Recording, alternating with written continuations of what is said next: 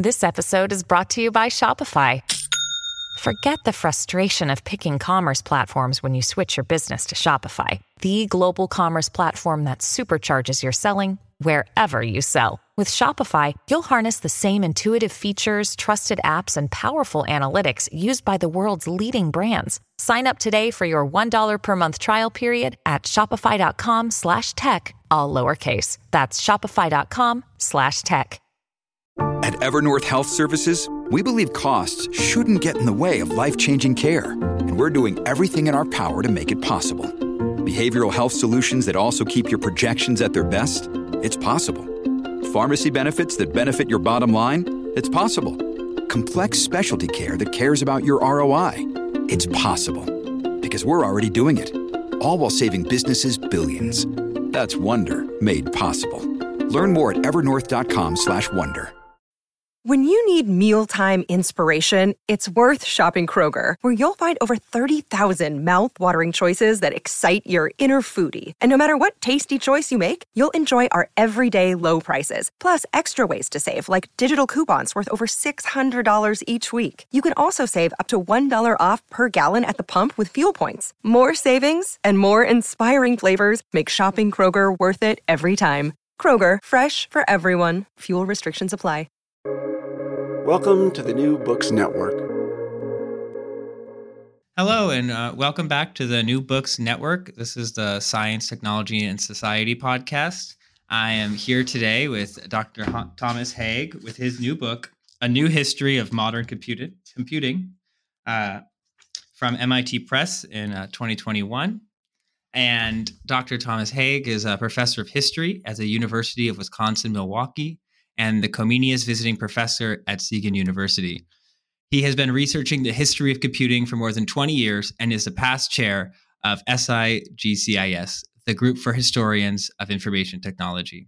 He is the lead author with Mark Presley and Crispin Rope of the ENIAC in Action, Making and Remaking the Modern Computer, about the design, construction, and use of the first general-purpose programmable electronic computer, the ENIAC. His new book, with Paul Ceruzzi, which we're talking about today, is The New History of Modern Computing.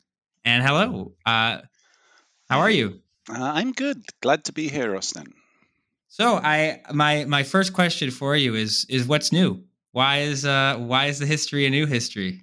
Oh, well, Paul Ceruzzi wrote a book called A History of Modern Computing back in the late 90s.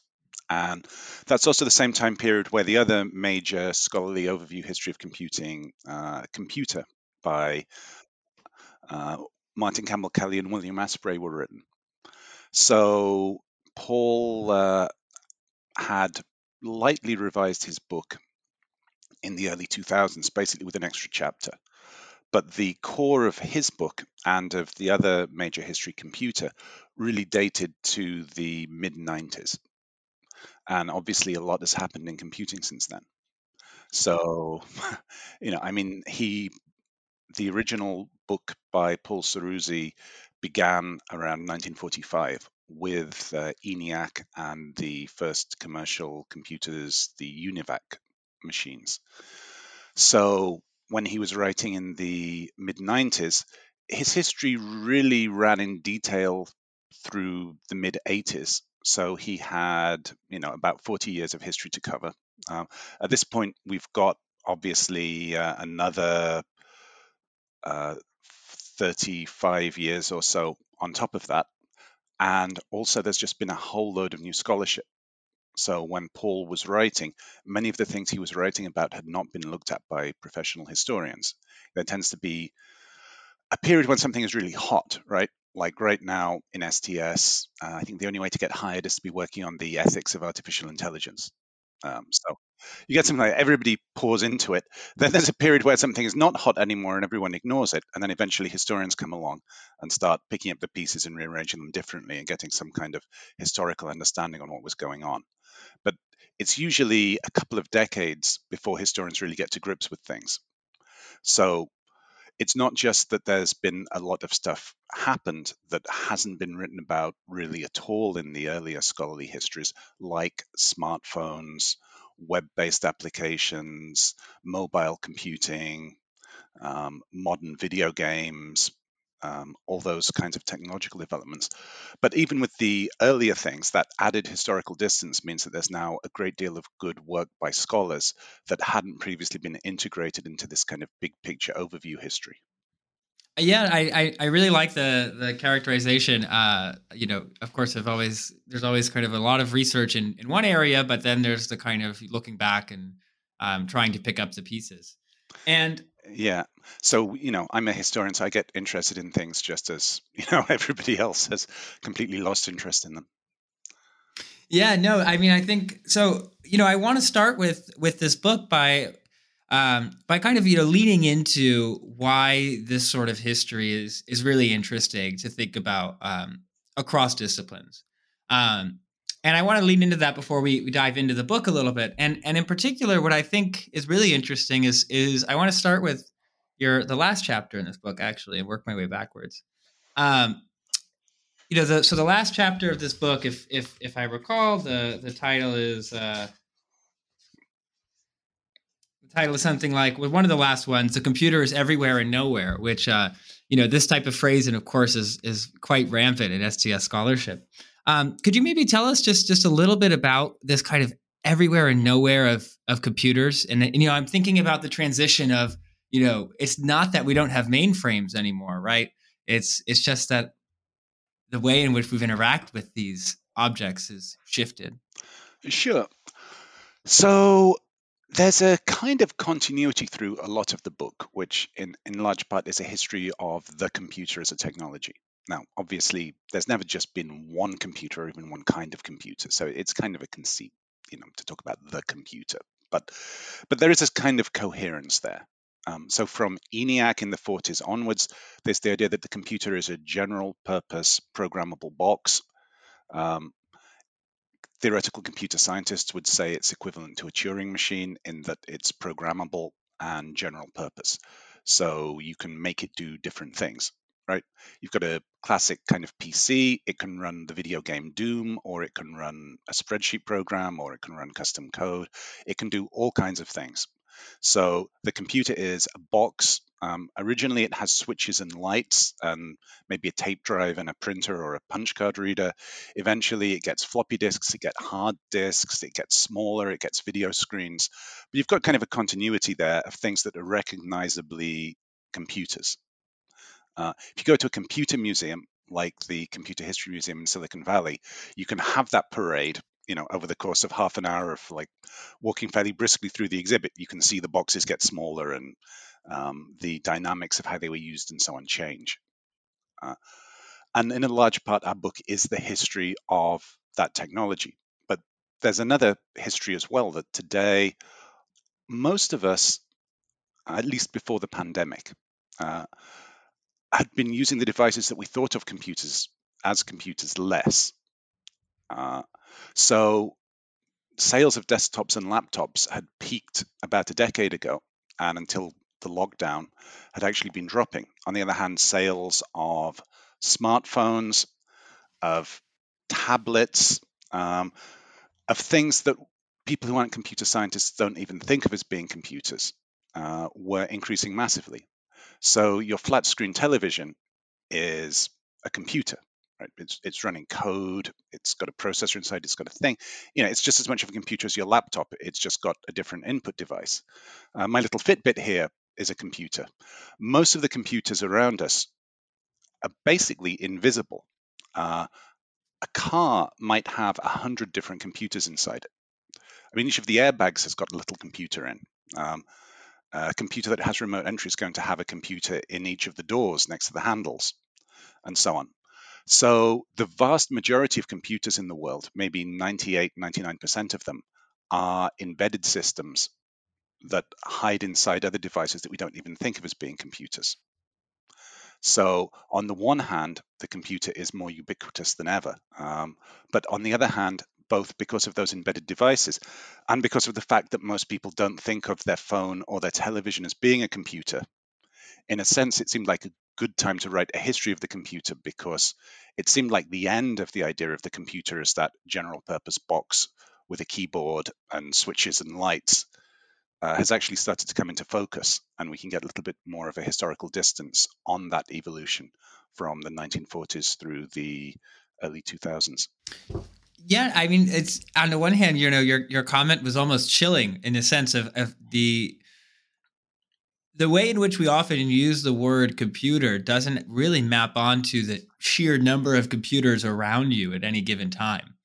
And it's actually quite shocking, as I think anyone listening to kind of your description would hear, of just how ubiquitous computers have become and how they've moved to becoming embedded and almost specialized as compared to the general type systems that you would see throughout, I would even say, the 40s all the way up, right?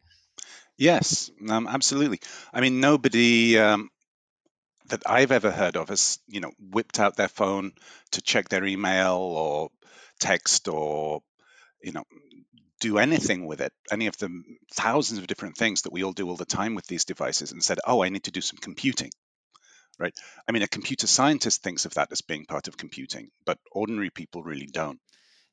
Yeah, and I think that this is a very interesting sort of shift, right? Because you have on the one hand the rise of personal computing throughout the kind of 2000s, 2010s, and then the decline. And it's fascinating. I mean, full disclosure to the audience, I am also a computer scientist, so it's easy for me to imagine. But at the same time, it's really quite visceral how computing has sort of changed, and no one really knows they're computing anymore. Yeah. Now, the pandemic did change that a bit. If you remember, webcams were pretty much impossible to buy. There was a surge in the sales of laptops and so on. So that kind of general purpose device that has a bit more processor power and more flexibility in terms of input devices and so on has made something of a comeback. But in the long term, I mean, if I knew what was coming next, then obviously I wouldn't be wasting my time writing books. But the core affordances of the technology have been fairly consistent, and everyone would say Moore's law, but it actually begins before that. In the article that I wrote about the book and communications of the ACM that I know you saw, readers, you can find that by Googling Becoming Universal. There's this great picture posed in 1962 at the Ballistics Research Lab, and that's before anyone is using chips, but it's just the same board with 1 decimal digit of storage from 4 computers that have been installed there at the Ballistics Research Lab.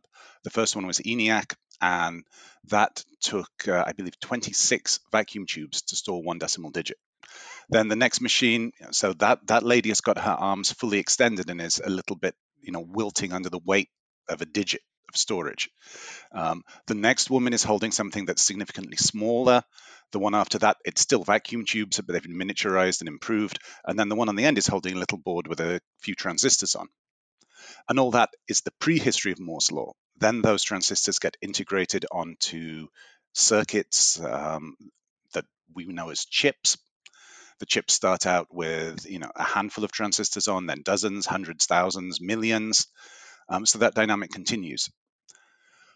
But that core technological development is in no way determining what kind of device gets built around those things. It opens technological possibilities, but it doesn't dictate whether they get turned into mainframes or supercomputers or Fitbits or desktops or laptops. Some things become technologically or economically viable. So at some point, even this now iconic smartphone is going to be replaced by something else. And all I can do is offer the obvious observation that given that a lot of people are used to wearing watches and glasses, it seems like eventually someone is going to really figure out how to make that augmented reality glasses thing work, and also to make smartwatches somewhat more useful. But it could be something completely different. But the core development of the technology is what allows all the different groups of users and all the kinds of applications that we write about in the book to achieve that process of repeatedly remaking the computer as something new, chapter after chapter after chapter. Yeah, I mean, I really loved that comment you just made about how there is a separation between kind of the technical possibilities available, and then really how it gets made, right? And in an STS scholarship, I mean, this is in some sense the bread and butter of, how are the technologies kind of producing, things in the world, and then how are the way in which people are just kind of acting in the world and the economics and the social actually then reflecting back and shaping the computer system. And that's what I really liked about this one chapter, because, it's kind of about how all of a sudden, as we're talking about, the idea of computing goes away, but we're really doing more computing than ever. But then there's this whole underworld of kind of the cloud, of server farms, where, computing that might look almost like the rooms of the old vacuum tube computers is really still there. Yeah, absolutely. So one of the themes, right? So the book is organized around chapters, and each chapter, with maybe two exceptions, is called "The Computer Becomes Something." So chapter one, the computer is invented, and it does have this in principle, it has this general purpose ability, but in practice, the first computers are not that much more general purpose than something like a cyclotron. They're very large, custom-built pieces of scientific equipment that are used by experts in applied mathematics to do number crunching and simulation. And there are, in the first chapter, at the end of it, there's maybe a few dozen computers in the world. Then in the next few chapters, the computer becomes a scientific super tool. It becomes a business data processing device. It becomes a real-time control system. And instead of trying to have each chapter just tell 5 years in the story of the computer, those chapters each run for maybe 25 years in parallel. But they're looking at how the needs of different groups of users are driving the technology in different directions. So also the computer, as we understand it, is not just hardware. It's a package of hardware, software, skills, expertise, user communities. Because the computer in business, where it's doing payroll, is something very different from, say, scientific computing, where they're doing numerical weather simulations, which is different again from computers being built into ICBMs to guide them to land precisely on a point on the other side of the world. So the computer is becoming many different things. But to get back to your point, it never stops being any of them, right? I mean, the second chapter, the computer becomes a scientific super tool, which I guess would go particularly with your expertise.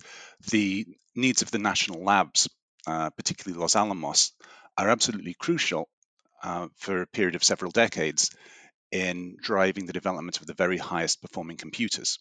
And that chapter finishes up with the iconic Cray 1 supercomputer. So those systems cost millions of dollars or tens of millions of dollars. A really successful one is going to sell something like 100 copies.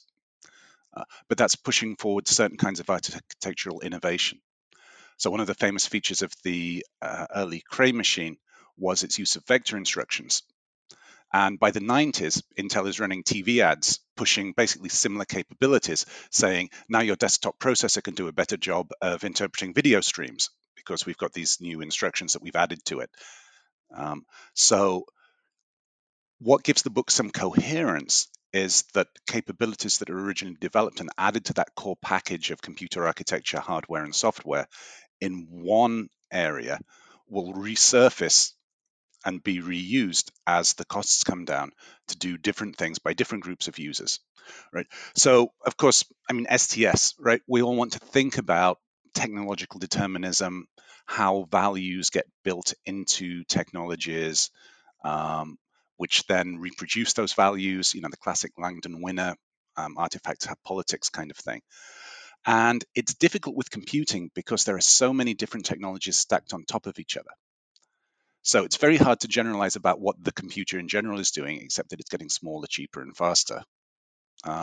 Because, say we're concerned that Facebook is possibly wiping out liberal democracy, right? Which is a reasonable thing to be concerned about. You're not going to find the answer to that by looking at the instruction set of the processor. Because if it's got to do with anything, it's probably got to do with some kind of like distributed cloud computing languages and the specifics of capitalism and how Facebook is monetizing things and the cultures. And that is sitting on top of so many different levels of abstraction. On the one hand, Facebook couldn't exist unless the internet existed, unless servers existed, unless virtual machines existed, right? Unless all this technological work had been done in all the earlier chapters, which is why I hope that someone who thinks that they only care about Facebook might read this book and realize, oh, you can't just start the story in the 2000s if you want to understand where all that came from. You know, as you said, those cloud computing system data centers look a lot like the scientific computing installations of the 1950s, and it's not a coincidence. There is a direct line there. But on the other hand, you can't, only look at one level in that stack. You somehow need to try and put those different parts together, and that's kind of what we hope for with this book. So the community of people who call themselves historians of computing has grown a lot over the decades, but it's still fairly small.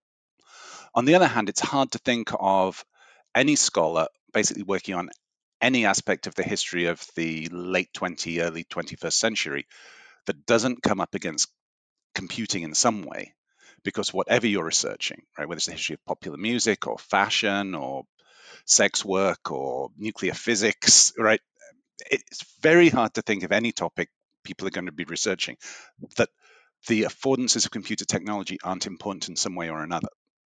And you can't try and put all of that in one book, right? We have this dreadful problem that the scale just increases so much as we go through the book. But what you can try and do is provide a kind of encapsulated, accessible summary of all that context, where those technologies and affordances are coming from. Paul's original book is the second most cited book on the history of computing.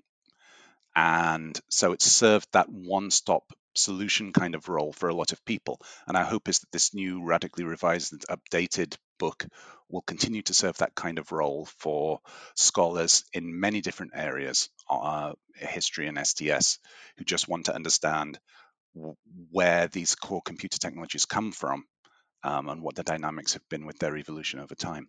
So I wanted to ask you. I mean, as a historian, I imagine there's probably a moment in this history which you find kind of just the most interesting, whether it be for some whimsical reason or it just feels like an anomaly. I'm curious if there's a moment in the history of computing that just strikes you as particularly worth talking about. Well, I guess my answer to that would have changed over time. So the history of personal computing in the late 70s into the early 80s, that was also the generation where I came along personally. I got my first computer, Sinclair ZX81, in 1981 when I was 9 years old. So I was exactly this group that was exposed to home computing. And in the existing overview histories of computing, there is essentially no mention whatsoever of home computers or video games. Personal computers get mentioned in the context of the very early machines in the 70s. And basically, the Apple II gets a lot of mention. The IBM PC is treated as pretty much the end of that. So there's been a lot of work in areas, particularly like platform studies, video game studies. People have started looking at those technologies, and I had that kind of personal connection with them. So it's exciting for me to be able to write those kinds of developments into the overview history of computing. I mean, literally, I think in the two existing standard histories, the Commodore 64 was not mentioned. And that was produced in large numbers by Commodore. It finished up selling for not much more than $100. It was literally the best-selling desktop computer model in history, but I think it had been looked down on a little bit by the kind of historians of the earlier generation. Another area where we, I think, break some new ground for overview histories, and in this one there was not a lot of secondary stuff to draw on, but I had some personal expertise. It's the evolution of the IBM PC as a platform. So the existing stories had tended to be perfectly good in describing the original IBM PC which was introduced in 1981 as one computer model. But something absolutely fascinating happens with that somehow that one computer model becomes basically the template for the entire computer industry. So IBM introduces a few new models, then people start making add-in boards. Then the producers of add-in boards are able to clone the entire motherboard. And then suddenly you have whole companies that just make graphics cards, just make hard drives, just make cases. That also facilitates the shift of manufacturing to Asia, because the barriers to entry for a company that only makes input-output cards or only makes computer power supplies are so much lower than one that has to try and engineer and design a whole computer. And IBM itself loses control of that. So IBM in the late 80s introduces some new models that they try to protect and demand license fees to copy. And the industry doesn't do that. And instead, suddenly, IBM has lost control of its own IBM PC standard. Intel and Microsoft finish up dominating it. So by the late 80s, people are talking about Wintel computers. But you still have that open kind of platform that was never designed by IBM to be an open platform, but it just kind of evolves. And the 90s are also the period where you have the most dramatic developments in the capabilities of personal computers. So whereas the conventional histories had focused very much on the very early part of that story in the 70s, and for me, right, you go into the 1990s and you have a DOS-based computer that's got a powerful processor, but it's not really being tapped to do anything very much except be a faster version of the original PC, text-based, single tasking. Through that 10-year period, first you have this incredible increase in processor power. So from maybe a 25 megahertz chip to a 900 megahertz chip in 10 years, right? The memory goes from maybe 1 megabyte to maybe say 256 megabytes. And the operating system goes from this like creaky 1970s style MS-DOS to industrial strength, multitasking, extremely sophisticated mini computer derived operating system, Windows 2000, which people don't realize this mostly. But the Windows that we've all been using since Windows XP in 2001 has essentially no line of descent from personal computing. It was produced by a mini computer veteran that Microsoft had hired away from DEC, and it basically does the same thing that $100,000 mini computers would have been doing back in the mid 1980s. So that is something that I think has not been generally understood. Now, I must admit, my co-author, Paul Ceruzzi, he was always like, do we need to talk so much about the evolution of the case and where the holes go? And like, who cares about these things? And I was, Paul, this is vital. We've got to talk about this. So I don't know if all my readers are excited as I am about that chapter, which is chapter 10 in the book, The PC Becomes a Mini Computer. But that's one that I found interesting. Another day is here, and you're ready for it. What to wear? Check. Breakfast, lunch, and dinner? Check. Planning for what's next and how to save for it? That's where Bank of America can help. For your financial to-dos, Bank of America has experts ready to help get you closer to your goals. Get started at one of our local financial centers or 24/7 in our mobile banking app. Find a location near you at bankofamerica.com/talktous. What would you like the power to do? Mobile banking requires downloading the app and is only available for select devices. Message and data rates may apply. Bank of America NA, member FDIC.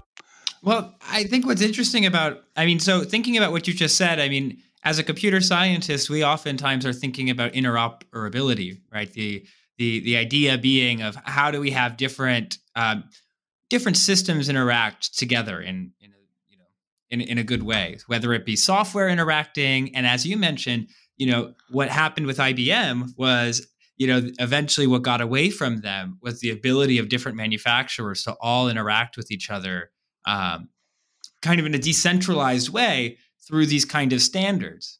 Yes. That were just agreed upon. Right. So other things that happened in the 90s, you've got the first standard, right? So the PC goes from being cloning to being standards based. You have groups like VESA for graphics. You have groups that come together, the USB standard, FireWire standard, and so on. So it becomes, instead a cluster of, it goes from proprietary machine to de facto standard, and eventually a cluster of genuine standards. One of the hardest things to change. So the original PC had one outward-facing socket on the motherboard. Everything else you had to do with expansion cards. Do you know what the socket was? The only thing you could plug into it? I have to guess a mouse, one of the old PS. No mouse, a keyboard. They were designed for keyboards. You wanted a mouse, you had to buy a serial card that was originally designed for a printer or a modem and plug the mouse into that. That's an example of a standard that was designed for one thing, and they were like, okay, we're going to plug the mouse in somewhere. Let's pretend it's a modem. And that meant that you needed a bunch of expansion cards. So you wanted graphics, you wanted sound, you wanted maybe a printer port, you wanted something like a scanner. It's a whole bunch of cards. And the PC was being hurt there because the makers of graphics workstations, Macintoshes, and so on were able to build lots of capabilities onto the motherboard. So eventually, Intel was able to got enough market clout to make a new standard where there was this kind of rectangular panel on the back of the box where you could put a whole bunch of ports. And then you were able to build mouse ports, graphics, sound, and so on onto the motherboard and have the connectors stick out. So because of the way the PC industry developed, that business of physically plugging things directly into the motherboard was the hardest thing to change. All the cases, were made by specialist companies in Asia. And it was no good a motherboard maker deciding to have an extra hole if the standard case didn't have it. So some big companies like Compaq would order custom-made cases and custom motherboards to go together. But for the PC as a standard, it's a nice example of materiality. Just, in all kinds of areas, you can get backward compatibility with virtuality of one kind or another, right? So it's no trouble having Windows support DOS programs that go all the way back to DOS 1. It's you're implementing APIs and system calls and virtual machines, but there's nothing virtual about the back of the case. There's either a hole there to plug your mouse in, or there isn't. So that actually, I tried to look systematically, and I think that business of the hole in the back of the case was the last vestige of the original IBM machines that finally got standardized and opened up. You had, say, to change something like the expansion slots from the original slow 16-bit things to high-speed 32-bit PCI slots. Getting kind of geeky here. But the point is, that's kind of swapping in one thing for another.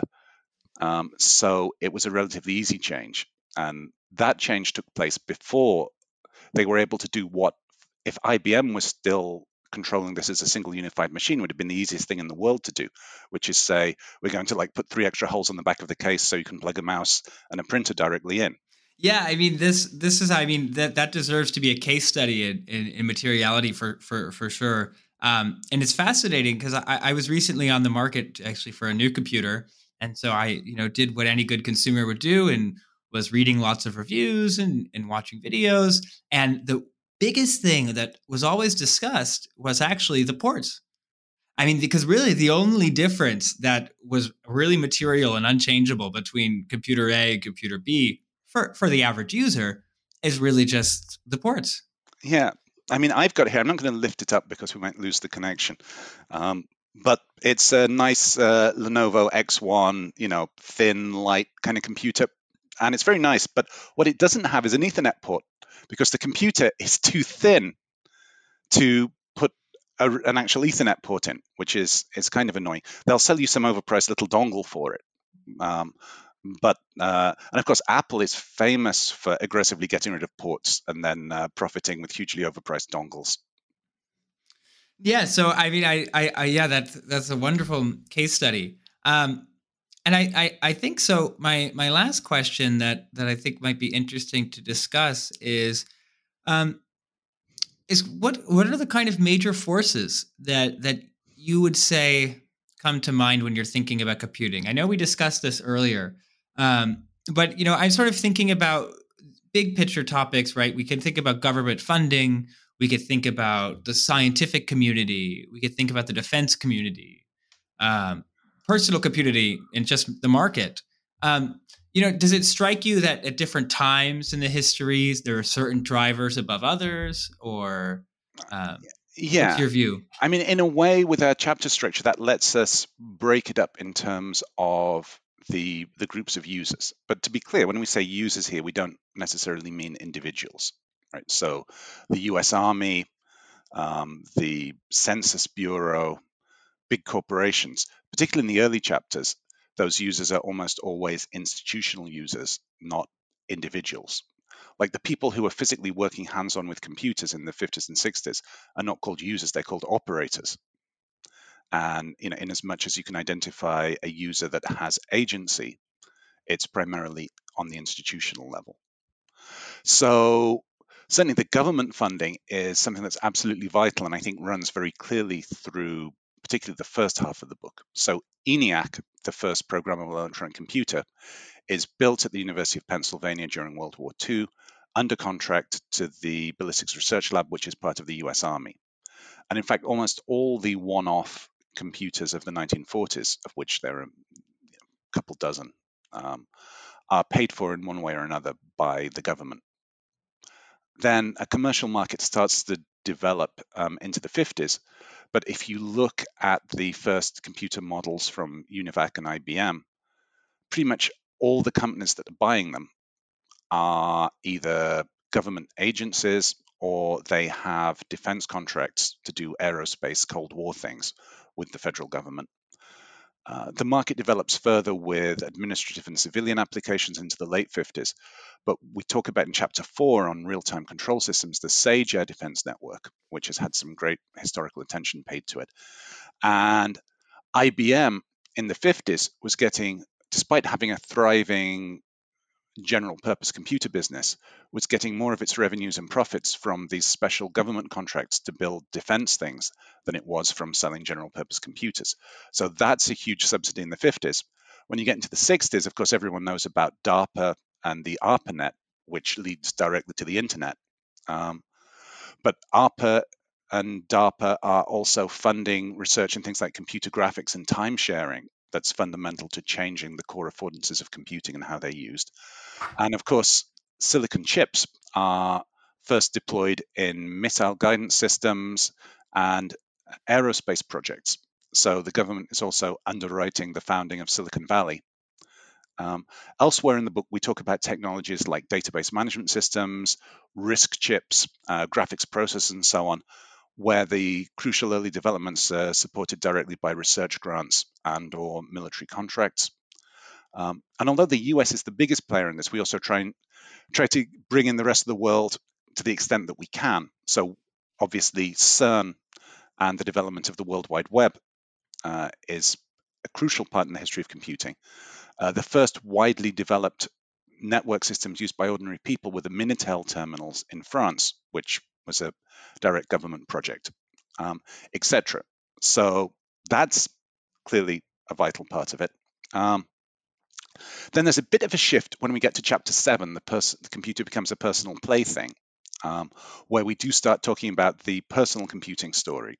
Actually starting out with programmable calculators, personal computers, home computers, and video games.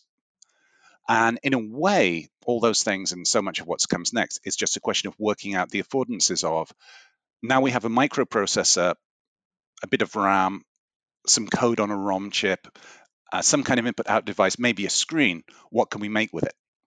And they make business computers, they make terminals, they make word processing machines, they make programmable calculators, they make speak and spell devices, they make arcade video game cabinets, they make home games consoles. So it's that kind of core little cluster of technologies that get used in many different ways. And that's maybe the part in the story where the agency of individuals like hobbyists and tinkerers and so on is more important. Although it's also, those early computers are kind of useless for most of the people who buy them. I mean, the first wave of electronics tinkerers who may be building their own boards, they don't really care, right? They know, that other stuff that they've been building in their basements wasn't useful either, but they like doing it. They weren't really solving many practical problems by playing around with shortwave radio. Right? It's just loving the machine for itself, the classic kind of hacker philosophy. But then you get this interesting thing in terms of what's driving it. There is this general widespread hype for the idea of a post-industrial society or a computer revolution around in the late 70s, early 80s. And particularly in Britain, where the Thatcher government is quite aggressive in deindustrializing, conventional industries. There's the idea there that the future is all going to be about doing things with microprocessors and computers. So everybody, the BBC, the national broadcaster, is pushing the idea of computer literacy. One of the machines we write about is the BBC microcomputer. So, the BBC is kind of government-backed, not exactly the government, but they put their official name and backing on a commercial product, which is then supposed to be the standard thing that people will buy and use in schools and so on. And the machines are basically useless, right? They have to try and figure out the questions there, right? You've obviously got the idea. So now we have a home computer. That's kind of a historical discontinuity. So first off, what kind of computer is going to fit in your home? So it's got to be a cheaper box that plugs into a cassette recorder, that plugs into a television, right? It's not going to get a giant tape drive. It's not going to get an enormous, industrial printer. But then there's also the question, what kind of home needs a computer? And no one really has a good answer to that question. So it was real fun going back and looking at the advertising, because on the one hand, you've got the story there, the future is coming for you. If you want your children to have any chance of thriving in the new world, they need to be computer literate, which means they need to know how to program. On the other hand, the advertising and the messages, it's incredibly backward looking, right? This is a period where nuclear families are becoming much less something that's perceived as the default, right? Particularly your kind of classic sitcom, two straight parent white couples, right? That is becoming increasingly less representative of what American families actually look like. But the advertising, it's always this sitcom family, sitting together around the computer in the living room. And what they're doing with it, well, it's educational programs, but they're keeping recipe databases. They're supposed to be writing programs themselves to do their taxes with, etc. So they're kind of useless from a practical viewpoint. They're also embedding that increasingly unrealistic idea of what a family even looks like. So the technology is kind of important in the end, but in retrospect, you go back to this era where people are buying books or magazines and typing in programs, and they're supposed to be calculating their biorhythms and having the computer track which children are doing the chores, and you think, like, why did anybody ever think this made sense?